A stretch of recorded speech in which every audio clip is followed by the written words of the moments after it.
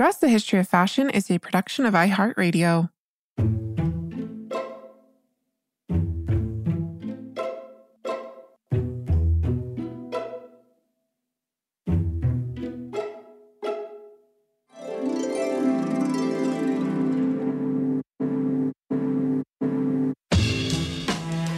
Over 7 billion people in the world. We all have one thing in common. Every day, we all get dressed. Welcome to Dressed, the History of Fashion, a podcast where we explore the who, what, when of why we wear. This is Cassidy Zachary, fashion historian, and your only host for today's episode, as it is now my co-host extraordinaire, April's turn to take a well-deserved break. She will be back soon. So today we are super excited to bring you an episode on one of fashion history's great style icons, Tina Chow. And Tina became a well-known figure on the fashion and social scene throughout the 70s and 80s as a muse, patron, and friend to designers such as Karl Lagerfeld, Giorgio Armani, Yves Saint Laurent, and artists including Andy Warhol, Cecil Beaton, Robert Mapplethorpe. The list goes on. And she was so much more than a pretty face. Tina herself was a creative force as a jewelry designer. She was also a vintage fashion collector. She amassed this incredible 500-piece collection that comprised some of the most formidable names in fashion history, including Fortuny, Poiret, Vianney. So just who was this beguiling beauty who continues to captivate audiences 30 years after her untimely death? To answer that question, I am so pleased to welcome today's guest, Faith Cooper, a fellow FIT alum and fashion historian who specializes in the cultural relationship between the East and the West. I was first introduced to Faith's work via the Asian Fashion Archive. She is the founder of this wonderful digital resource project that is committed to highlighting Asian fashion, culture, and history. Tina Chow is, of course, part of that legacy, and I'm so pleased to welcome Faith to the show to talk about that today. Welcome, Faith. Faith, welcome to Dressed. Hi, Cassidy. Thank you so much for having me. Yeah, I'm so excited to talk to you today. We're going to talk to you about Tina Chow, and then Thursday, our listeners can tune in and hear all about your fabulous Asian Fashion Archive. But yeah, so Tina, such a popular figure, fashion and style icon. So many people probably have seen images of her or know of her, but maybe not so many know about the details of her life and her, incredible accomplishments in so many different facets of the fashion and jewelry industry and pop culture in general. But I'd love if we could just kind of start at the beginning. What insights can you share about Tina's early life and formative years, starting with perhaps the who, what, when of how her parents met? Yeah, so not much has been published on Tina Chow's personal life, but through my research, I managed to find some details. And Tina Chow was born Bettina Lutz on April 18th, 1950. She was born in Ohio. Her father is American. His name was Walter Edmund Lutz, and he met her mother, Mona Miwako, in Japan. Her father was stationed in Japan during and post-World War II, and they met on a ski slope on Christmas Day in 1945. And they later moved to the United States and got married in 1947. Tina also had an older sister, Adele Lutz, who is now an artist and designer. But a few years after the family were settled in Ohio, the U.S. Army actually produced a dramatized film based on the Lutz family. And you can actually watch it free on YouTube. It was made in 1952. It's called Japanese Bride in America. And it's a really interesting short film detailing the hardships of being an interracial couple in the United States post-World War II, specifically with an American father and a Japanese mother. But Tina's father had a huge passion for bamboo, and her mother also had a passion for the arts. And they actually opened a bamboo goods store in Ohio called Bamboo House. Yeah, most people wouldn't expect to see that in Ohio in the 1950s, but they did it, and it's actually featured in the documentary. But Tina is biracial, and she has been quoted saying that she struggled with her biracial identity growing up. And there's a really touching quote where she says, the only problem was that I wasn't all American, and there was no alternative to being all-American. Everyone was a cheerleader or aspired to be one. I never went on a date, was never asked out, was never asked to dance, which is pretty incredible because we think of her as, this huge social and beautiful figure. But in 1966, she was 16 years old, and the Letts family moved to Japan. And Tina said it was like they were going back to where they belonged, and she loved it. And she did quite well for herself in Japan. Yeah, absolutely. And I just want to say too, we Dress listeners will absolutely put a link to that YouTube video you were just talking about, because that sounds like something we all want to watch for sure. So in Japan, things really start to happen for Tina, and it's probably kind of like night and day from what you were just describing of her early teenage years in Ohio. So I'd love if you can tell us about Tina's introduction to the fashion industry, which actually began with her modeling career in Japan in the 1960s, which is so exciting. Yeah. So both Tina and her sisters began modeling when they moved to Japan. And apparently they were discovered during a summer vacation there. And their mother was their agent. And Tina actually attributed their success to their biracial background. She said they really liked that look in Japan, these Japanese fashion and cosmetic companies. And both sisters started working for the Japanese cosmetic company Shiseido, doing both print and video ads in 1968. And you can actually find videos of their ads too, and they're super cute and bubbly and very 1960s and colorful. But Tina Chow also did runway work, and she became friends with a young designer who we know as Issey Miyake. And he noted that when he was working with Tina, that he noticed that she had a special interest in the spirit of the actual clothes. And actually, I learned later on in the 80s, she apparently was in talks with him to try to open a boutique of his in New York. But that specific deal fell through. But of course, he would end up becoming the designer we know today. But while she was a model in Japan, she also became very close with a model that I'm sure many of your listeners are familiar with, Marie Helvin, who was also American and also half Japanese. And she had said that Tina and her family really helped her in Japan because she was very lost as an American, and her and Tina became very close. And another big figure in her life who she met in 1970 was the illustrator Antonio Lopez. He was working in Japan, and Tina was his model. And he actually apparently was the one who introduced Tina Chow to Karl Lagerfeld when they were out in Paris together. So a lot of different figures we met in that time. She must have known Pat Cleveland too then, because Pat, who we recently had on the show, also in Paris in the 1970s, also knew Antonio Lopez and Karl Lagerfeld. So it's cool to see the intersections of all these people. And what an exciting time to imagine. Small world. Yeah. So it was one of her fashion connections that led her to meet her future husband, restaurateur Michael Chow. That sounds familiar. Tina Chow, Michael Chow. Maybe we're connecting the dots.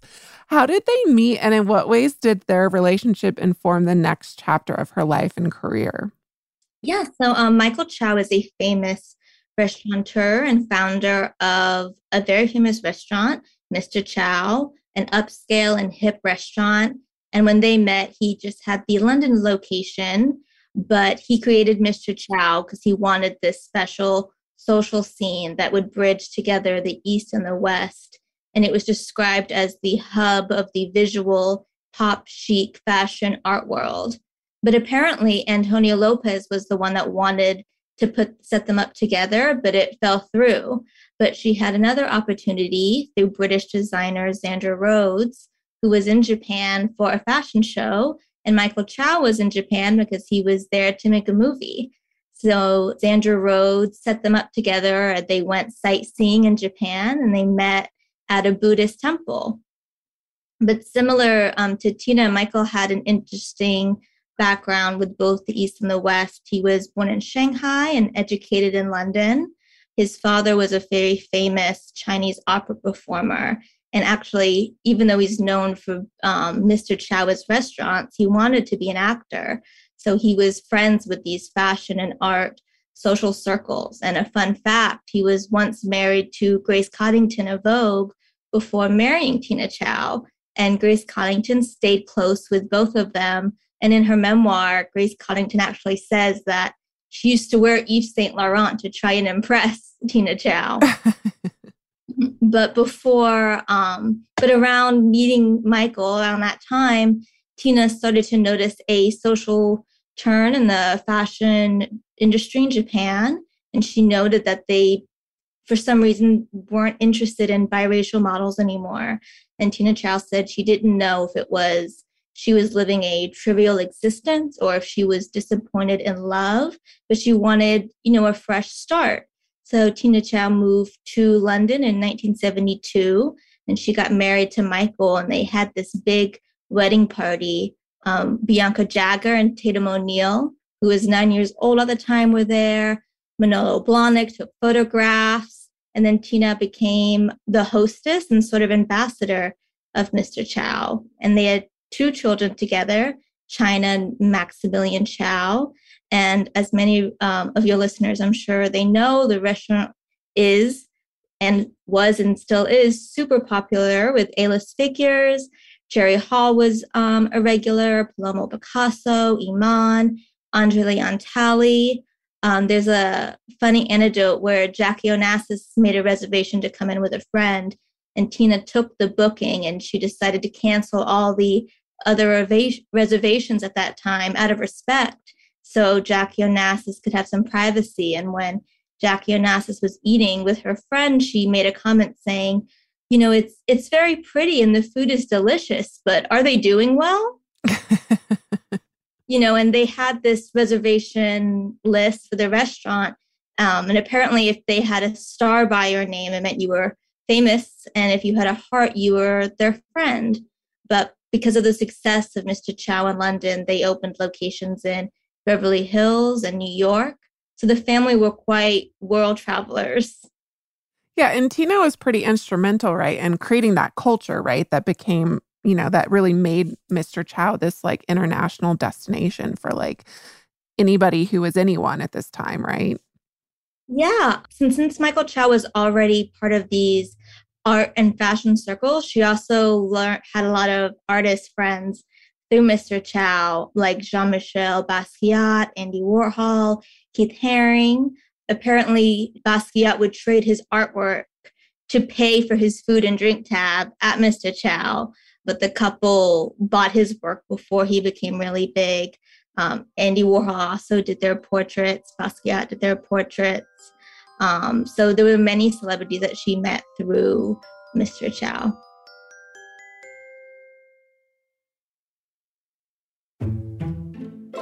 She, of course, herself becomes a celebrity. She becomes a really well-known figure on the fashion and social scene throughout the 70s and 80s. You've talked about some of the artists that she knew, but she also became a muse and friend to people like Karl Lagerfeld, Giorgio Armani, Yves Saint Laurent, and, these various artists, including Robert Mapplethorpe, Cecil Beaton, and of course, you mentioned Basquiat and Andy Warhol. Can you tell us a little bit more about these relationships that she cultivated with some of these people? Because these are like the most renowned tastemakers of this decade. And she was, of course, friends with all of them.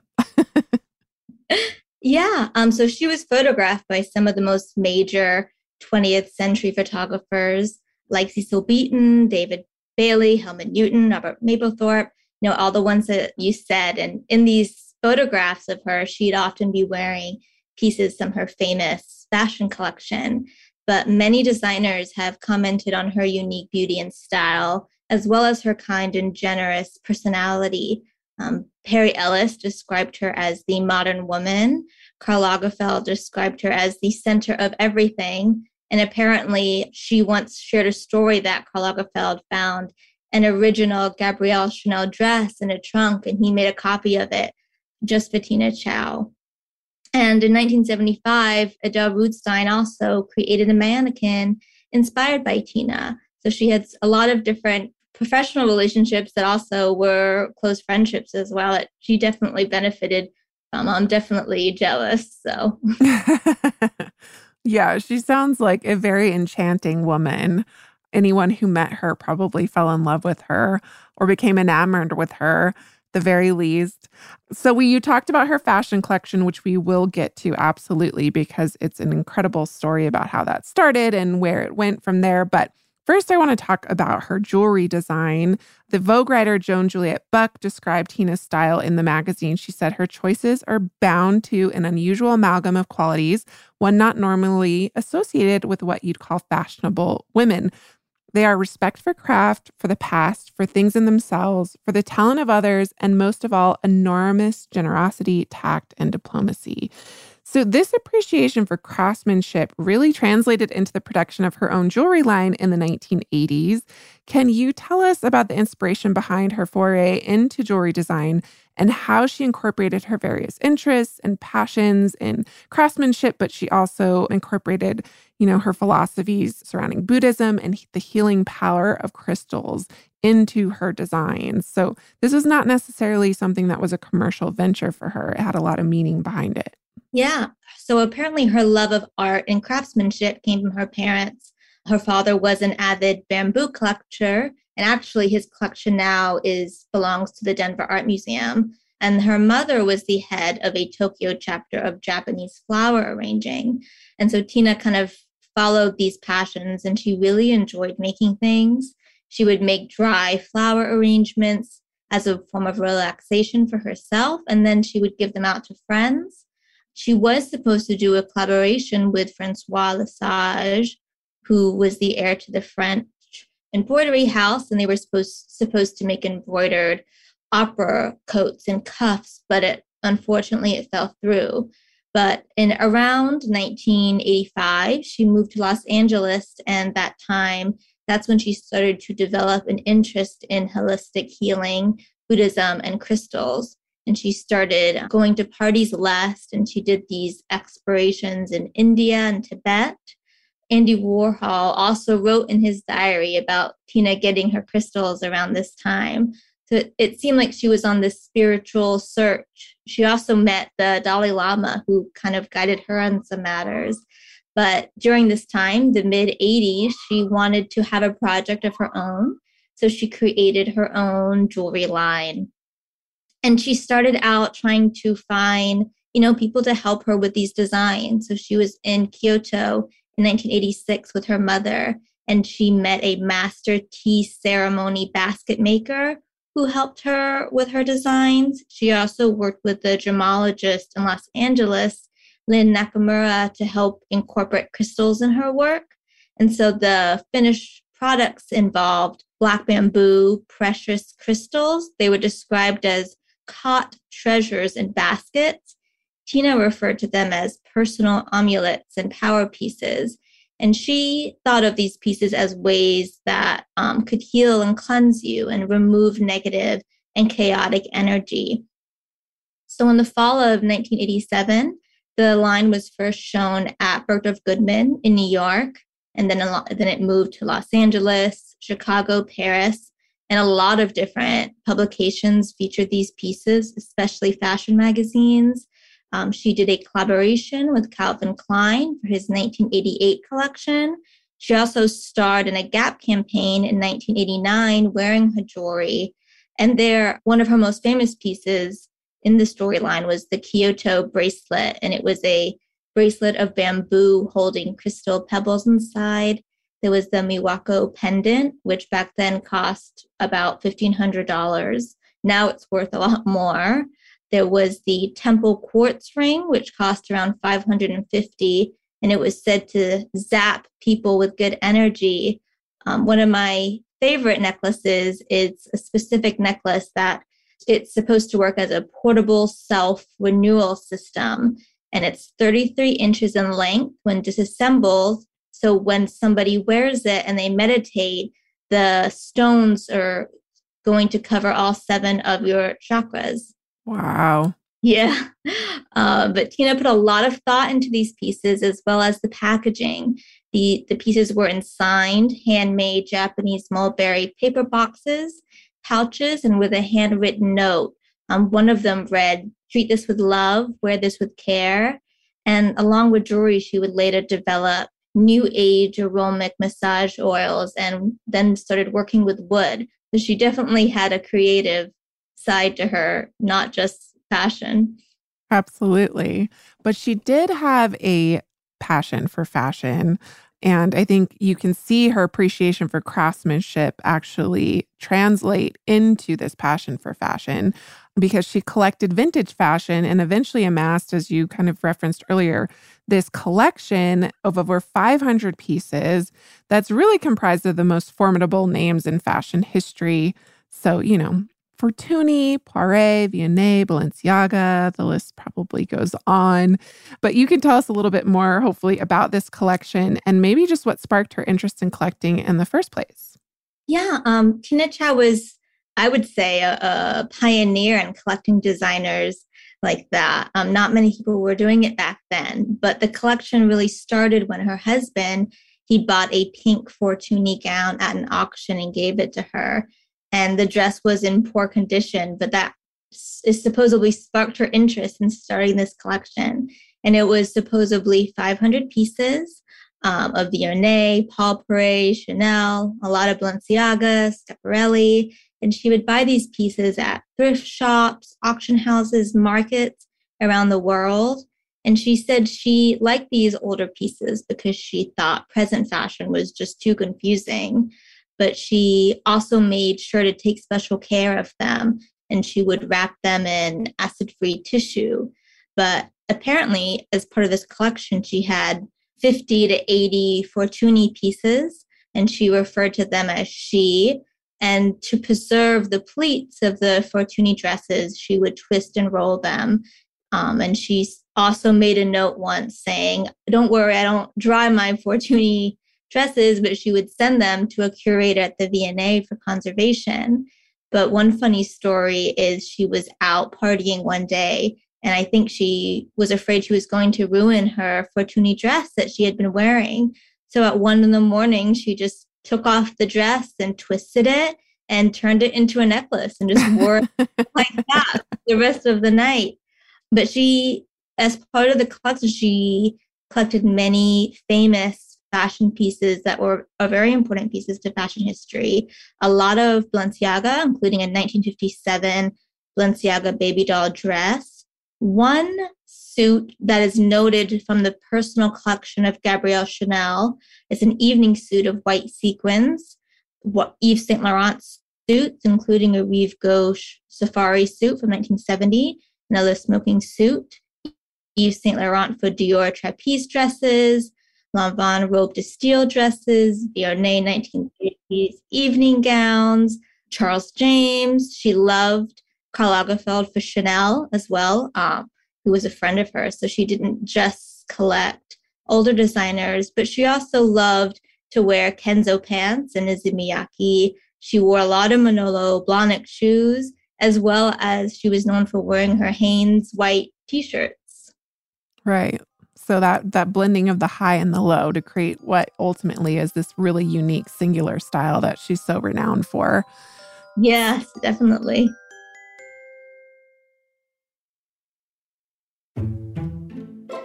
So some of the most iconic pieces in Tina's collection are today housed in the collection of the museum at FIT in New York, the same museum with which she partnered in the 1990s, working with fashion curators Richard Martin, Harold Koda on the exhibition Flair Fashion Collected by Tina Chow.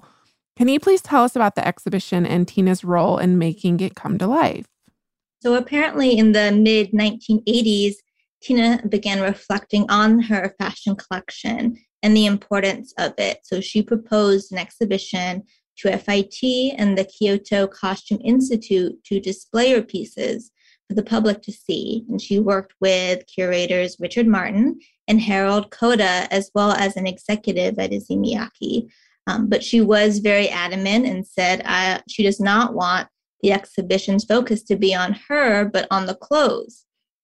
And there was also a book published and coincide with the exhibition, published by Rizzoli, and she urged the publishers to make sure to include patterns of the garments so others can learn about the master designer's use of construction.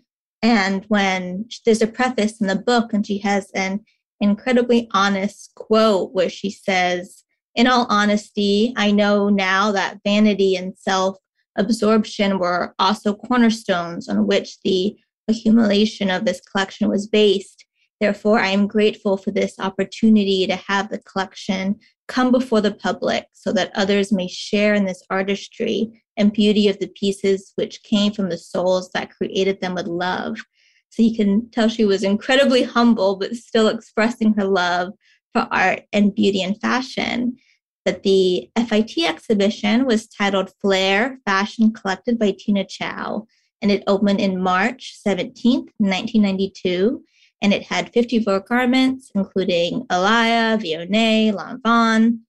Richard Martin and Harold Koda said when they were designing the exhibition space, they wanted it to be a contemplative space without melancholy or mourning, because during this exhibition process, Tina was quite sick.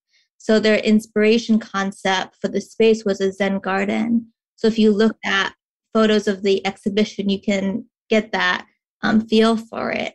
But the museum at FIT still have some of her pieces, including a beautiful silk and velvet late 1930s Balenciaga evening dress. And one of my favorite museum and FIT garments, the famous black evening dress, Karl Lagerfeld for Chanel with the Lesage jewelry from 1983, and a Le Smoking Yves Saint Laurent suit. And then after the FIT exhibition opened in 1992, later that year, it opened in Kyoto at the Kyoto Costume Institute. Yeah, and I was even alluded to it, but I was so sad to learn that Tina did not actually live to see the exhibition. As you mentioned, it opened in March 1992. She actually passed away from complications with HIV in January of that same time. I mean, this is the era when that disease was running rampant and just took so many people far, far too soon. Can you provide some insights into the last years of Tina's life? There's a very eerie quote that she said in 1989, and she's talking to the New York Times, and she's saying that she lost a lot of friends to HIV/AIDS, and she felt her life was slipping away while she was out partying. So she changes lifestyles and stops drinking. She says that these deaths has had a huge impact on the fashion industry, and many people are just paying more attention to just sticking around. And right before she said that, her close friend Antonio Lopez passed away, and she actually helped nurse him while he was sick. And Michael Chow apparently helped him pay his medical bills. So she helped raise funds and awareness for the AIDS Crisis Trust in the UK. And then tragically, she was diagnosed with AIDS, but she still continued to stay professionally active. She also worked with Angel Food, an organization that delivered food to patients suffering from HIV/AIDS. She also endorsed an HIV/AIDS hospice in Mexico and gave permission for them to use her name. And it was going to be called Tina's House Hospice Project. And it was going to be directed by her caregiver, Elena Lopez. And Tina was vocal about her health status, which was rare, especially for a woman at that time. And she is known for being one of the first prominent women to die from complications of AIDS. And she did pass away on January 24th, 1992. So 30 years ago, with her family by her side. And she was living on the coast of California. And actually, when I purchased her exhibition book, I found a note that slipped out, and it mentions that Tina has passed on peacefully at her home due to complications of acquired immune deficiency syndrome. And it lists 3 different charities she asked if the people wanted to make a donation in her name. And they were the Tibet Fund, Tina's House Hospice Project, and the Macrobiotic Association of Connecticut. But the following year, after she passed in September, Christie's had an auction with 100 of her pieces, and it totaled over $200,000. And proceeds were to go to Tina's house, the hospice that was supposed to happen in Mexico. Wow. So I'd love if we could talk about Tina's legacy today, because honestly, before knowing that you've done research on her, I really couldn't find anything else out there really about her. There's, of course, the FIT exhibition catalog, but no one's really dedicated, like a monolith to this incredible woman. And I'm sure there's just so much more to uncover and learn about her life and legacy. But what do you think her legacy is today? Yeah, there really are only two books, which is her Christie's catalog and the exhibition books, but they really don't have much mention of her. So the way I did the research was through different articles written about her, what anecdotes of what people have said about her. And I think when people first think of Tina Chow, at least those who did not know her, they think of her beauty and style, her short hair and her beautiful clothes. But I wish people talked more about her strength, because it seemed like she had a lot of it and she expressed it in so many different ways, like with her jewelry, combining her love of beauty and her wish for healing, and as well as to heal others. And one of my favorite quotes from her is, you have to take ultimate responsibility to bring beauty into this world. You have either to bring beauty or ugliness, and you're not allowed to bring ugliness.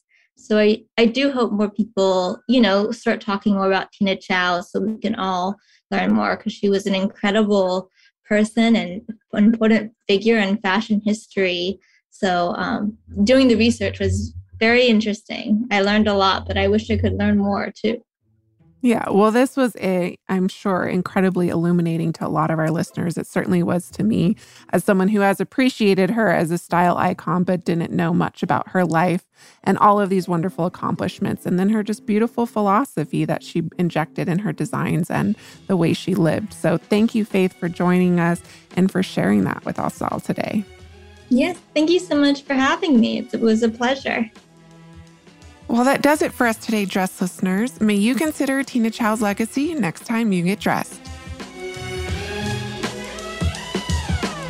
Be sure and join us Thursday for another episode with Faith, where this time we discuss her work on the groundbreaking Asian Fashion Archive, her digital resource project committed to highlighting Asian fashion, culture, and history.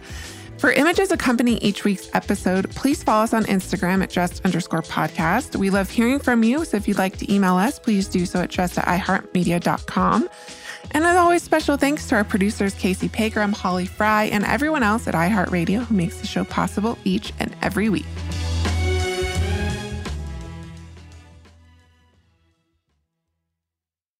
Dress the History of Fashion is a production of iHeartRadio. For more podcasts from iHeartRadio, check out the iHeartRadio app, Apple Podcasts, or wherever else you listen to your favorite shows.